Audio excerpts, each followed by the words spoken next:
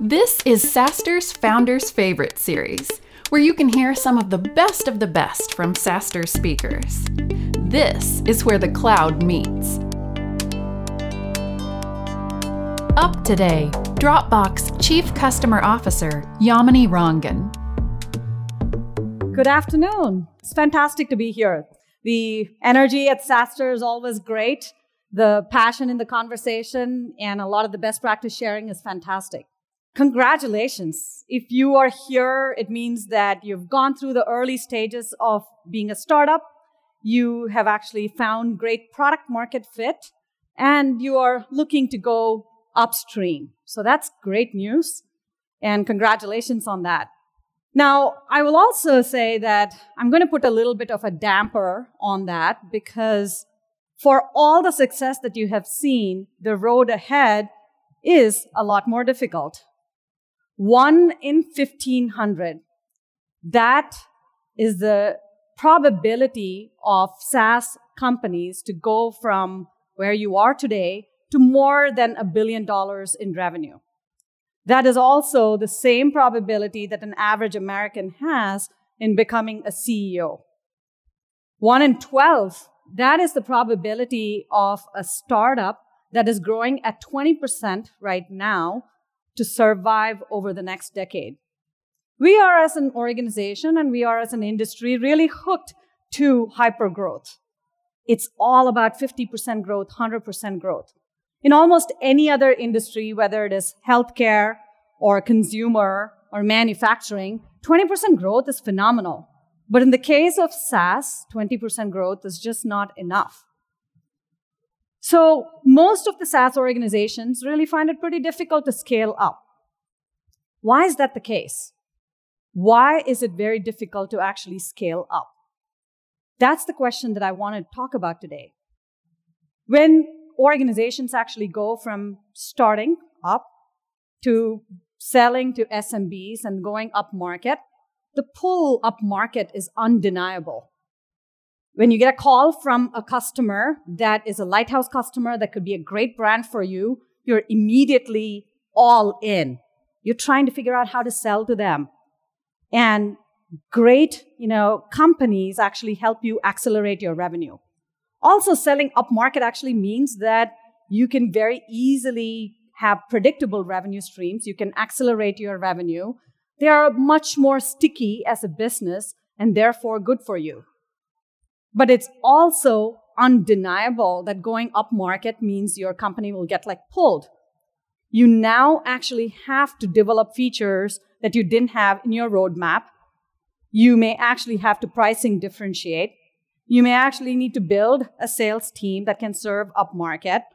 And you may need to compete with more competitors that you don't have resources to really fulfill. So the path up market is treacherous. There are lots of companies that have done it well. Salesforce started at SMB and they moved up market and they have really done a fantastic job. So has Slack, HubSpot, Marketo. So many of these companies have done well. And when they do well, they tell the tale. But for every one of those companies that have done well, there are hundreds of companies that do not actually go through that chasm. In the case of Dropbox, we were nearly one of them. We started as a consumer company. We had a ton of viral adoption, and we grew to nearly 500 million of premium users. And a few years into our journey, we really wanted to expand to businesses, and our customers were pulling us there. As we went through the process, we made a lot of errors, and we tried. Some of them worked, some didn't work. So today, what I actually want to talk about is how do you cross the chasm? How do you actually go from selling to consumers to then to SMB customers and then going up market? And there are at least a handful of myths that nearly killed us. And I'm going to try and share 5 of those myths today. As you go up market, the first myth that you will encounter is sell to the C-suite. It's worked for a lot of companies. If you're Salesforce, if you're Workday, you sell to the C-suite and you figure out who you have to go after within the C-suite, and that works. And certainly, that is where I've spent the last 20 years of my life selling to the CIO or someone in the C-suite. So I said, okay, when I came to Dropbox, this is pretty easy. Let's actually use that enterprise play and bring it to Dropbox and try and talk to the CIOs. Unfortunately, I was dead wrong. I was dead wrong because it just did not work. The enterprise sales playbook that I had used in other companies just did not work at Dropbox.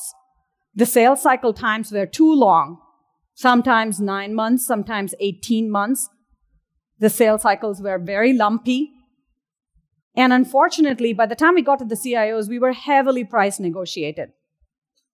But most importantly, we were actually not leveraging the strength of our self-serve business. The freemium users that had actually come to us, we'd not leveraged that at all. And so we learned 2 critical lessons at that stage. The first one is identify your buyer. Who is your buyer upmarket? And just don't assume that they are always in the C-suite.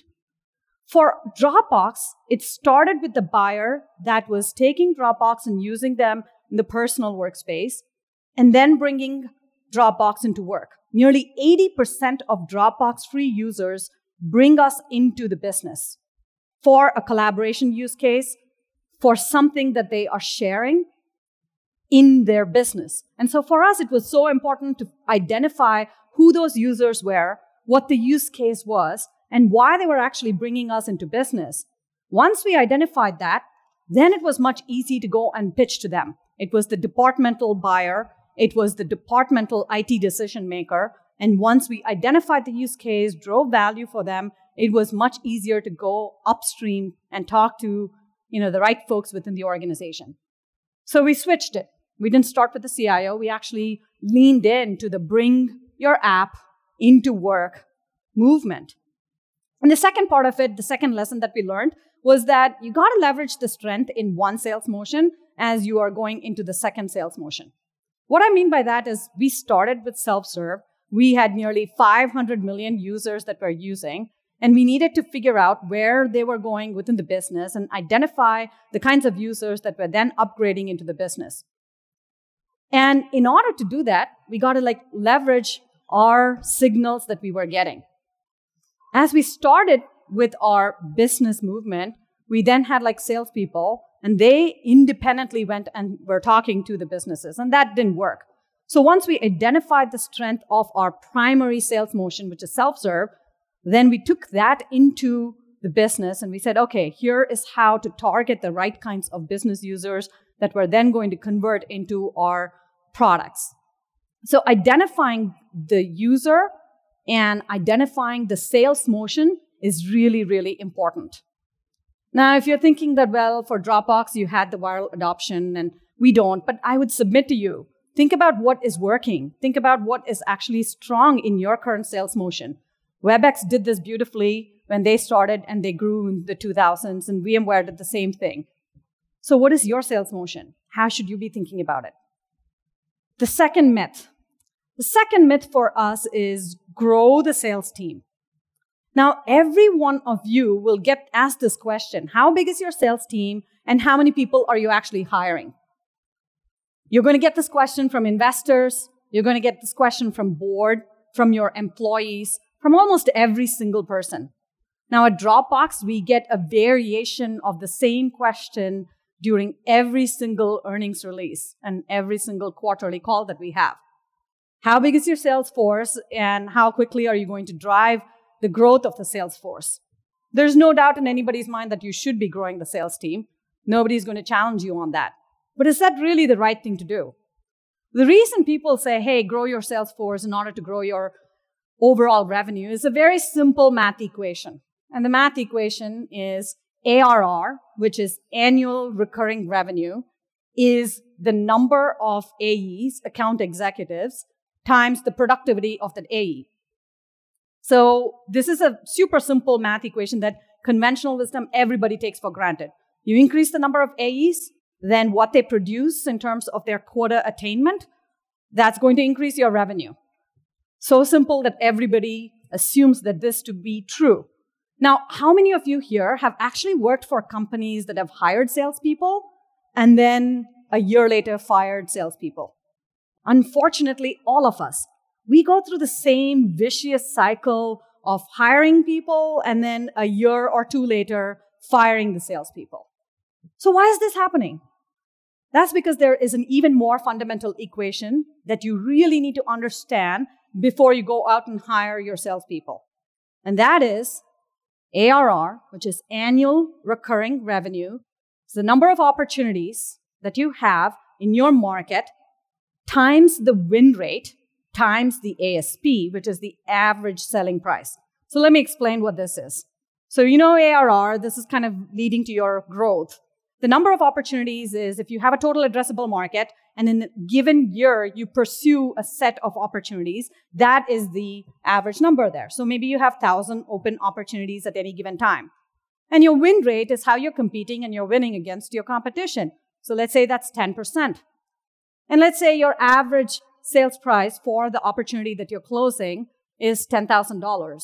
Then 1,000 opportunity times the 10% win rate times the overall ASP, which is $10,000, will give you $1 million. Now, why is this equation even more important than the first equation?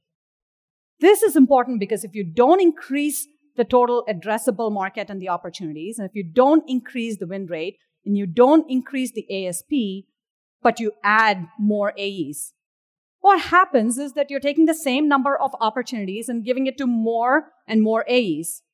You're dividing their pool. And when you divide the pool of opportunities with more and more AEs, they don't make their quota. And if they don't make quota, AEs just leave. That's the fundamental truth, right? So this is even more important than anything else that you can do before you begin hiring the salespeople. Myth number 3. So myth number 3 is worry about sales support later. I spend a lot of time talking to CEOs and CROs, exchanging best practices and having conversations about go-to-market strategies. And about a couple of months ago, I got a call from one of my friends who also happens to be CEO. He has a $10 million business. They're growing really well. And his question to me was, hey, when should I hire my first sales support person? He had 10 AEs, and some of them were making their number, and some of them were not making their number. And so my answer to him was, you're too late.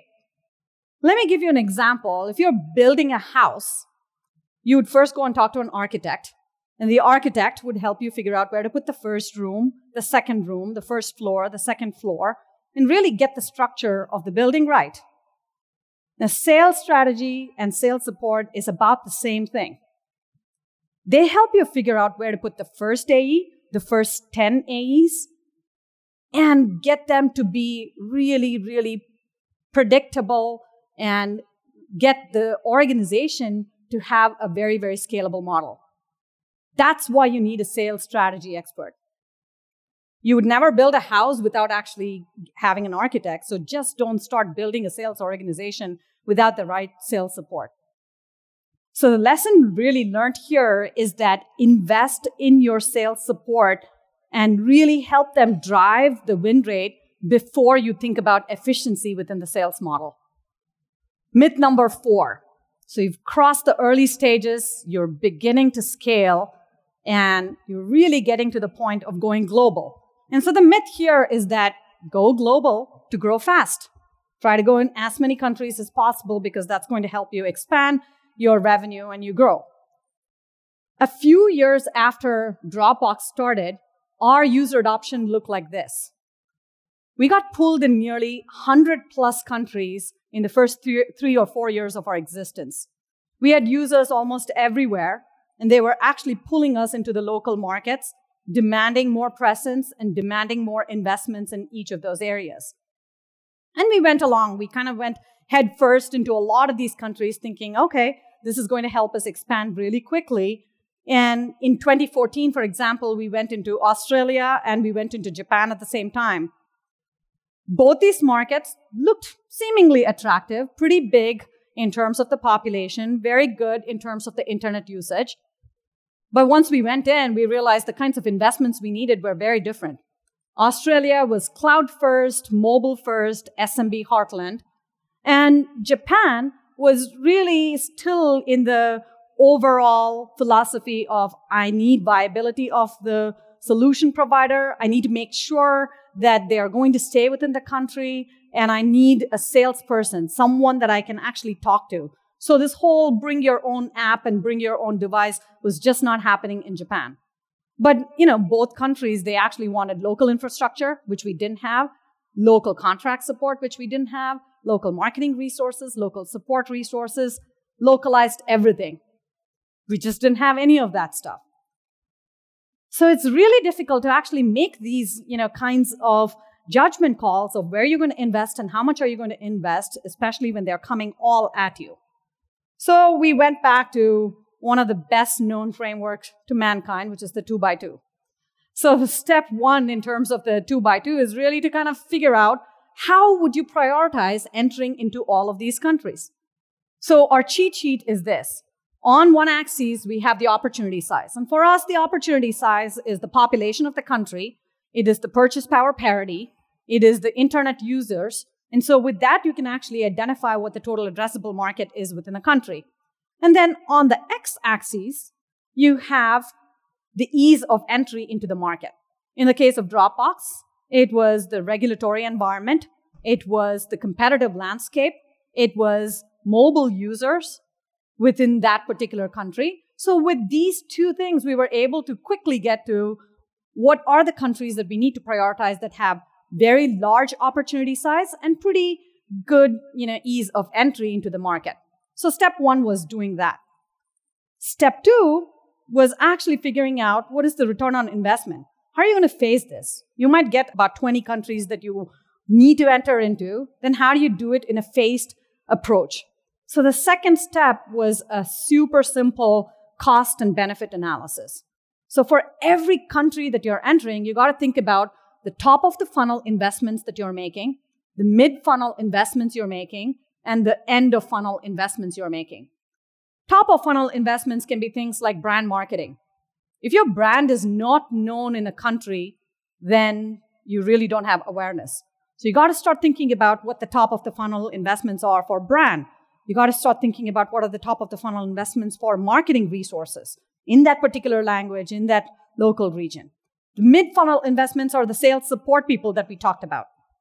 So you got to think about what you will do there. And then the end of funnel investments are local infrastructure that you will need, local contracts, local legal support, local post-sales support in that language for the hours that that country needs.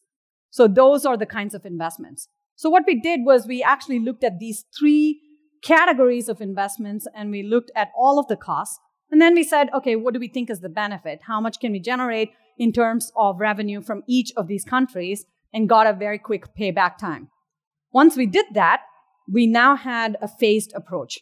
So what we do almost every year is go back and revisit this and have a very planned methodology for actually entering different countries as you go global.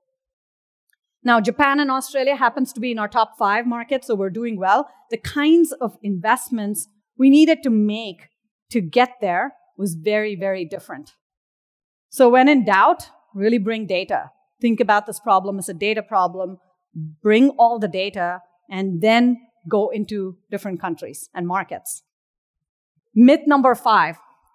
Well, you are climbing up the SaaS mountain and you're almost there. The air is getting rarefied and the win rates are getting tough. And all you have to think about is the competition. That's conventional wisdom. Most sales kickoffs that you go to start with some kind of a whole audience pull on who's our competitor, how do we crush our competition. Then that's the whole mantra that happens. But I'm here to tell you that think about competition very differently. It's not always a zero-sum game. If you think about SaaS, there are 2 very broad categories of SaaS. The first one is a system of record, and the second is a system of engagement. Now, system of record are sources of truth. They're sources of truth for the company that you're providing that service to. It could be payroll, it could be inventory, it could actually be CRM, it could be HR. And if you're in system of truth, then absolutely, you have to crush your competition. You got to rip and replace, and you have to do that. But only a handful of companies actually do system of truth solutions. Just you can count them. Most of us in SaaS are systems of engagement. We are really focused on engaging our users, and a lot of times we coexist with competition. In the case of Dropbox, every single account I talk to where we are present, our competition is there. So every day, our users actually have a choice. They have a choice of using us versus one of the competition. And so for us, it's much more important that we drive the level of engagement. We don't think about this as a zero-sum game. We actually focus a lot more on thinking about the engagement. If you look at most organizations today, there are hundreds, if not thousands, of SaaS applications in every one of the organizations. The average number of SaaS applications that every knowledge worker uses is 36. And on a given day, an average knowledge worker uses at least 10 applications. It's really the world where the pendulum has shifted towards the business user, and they are bringing more and more SaaS applications every single day. So there's never going to be a time where there's one chat solution in an entire company. There's never going to be a time there's one collaboration solution in an entire company. It really is about how you engage and how you drive that user engagement within the sandbox. So for us, we partner with a lot of our competition. What we care about is driving a seamless experience for our users every single day so that they leverage Dropbox and they know that they get access to almost anything from there. We have customers like WeWork and Nat Geo, National Geographic, where they use us specifically because we work so well with G Suite. Their usage of Dropbox has actually expanded because we play really well with G Suite and it provides them a very seamless experience. 75% of Dropbox users link us to another application, a third-party application. And when they do, that improves our retention rate by nearly 3 times.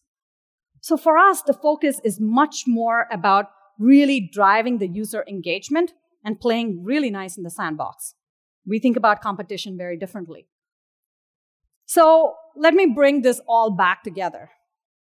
As you think about going upmarket and as you think about scaling your organization, think about your user.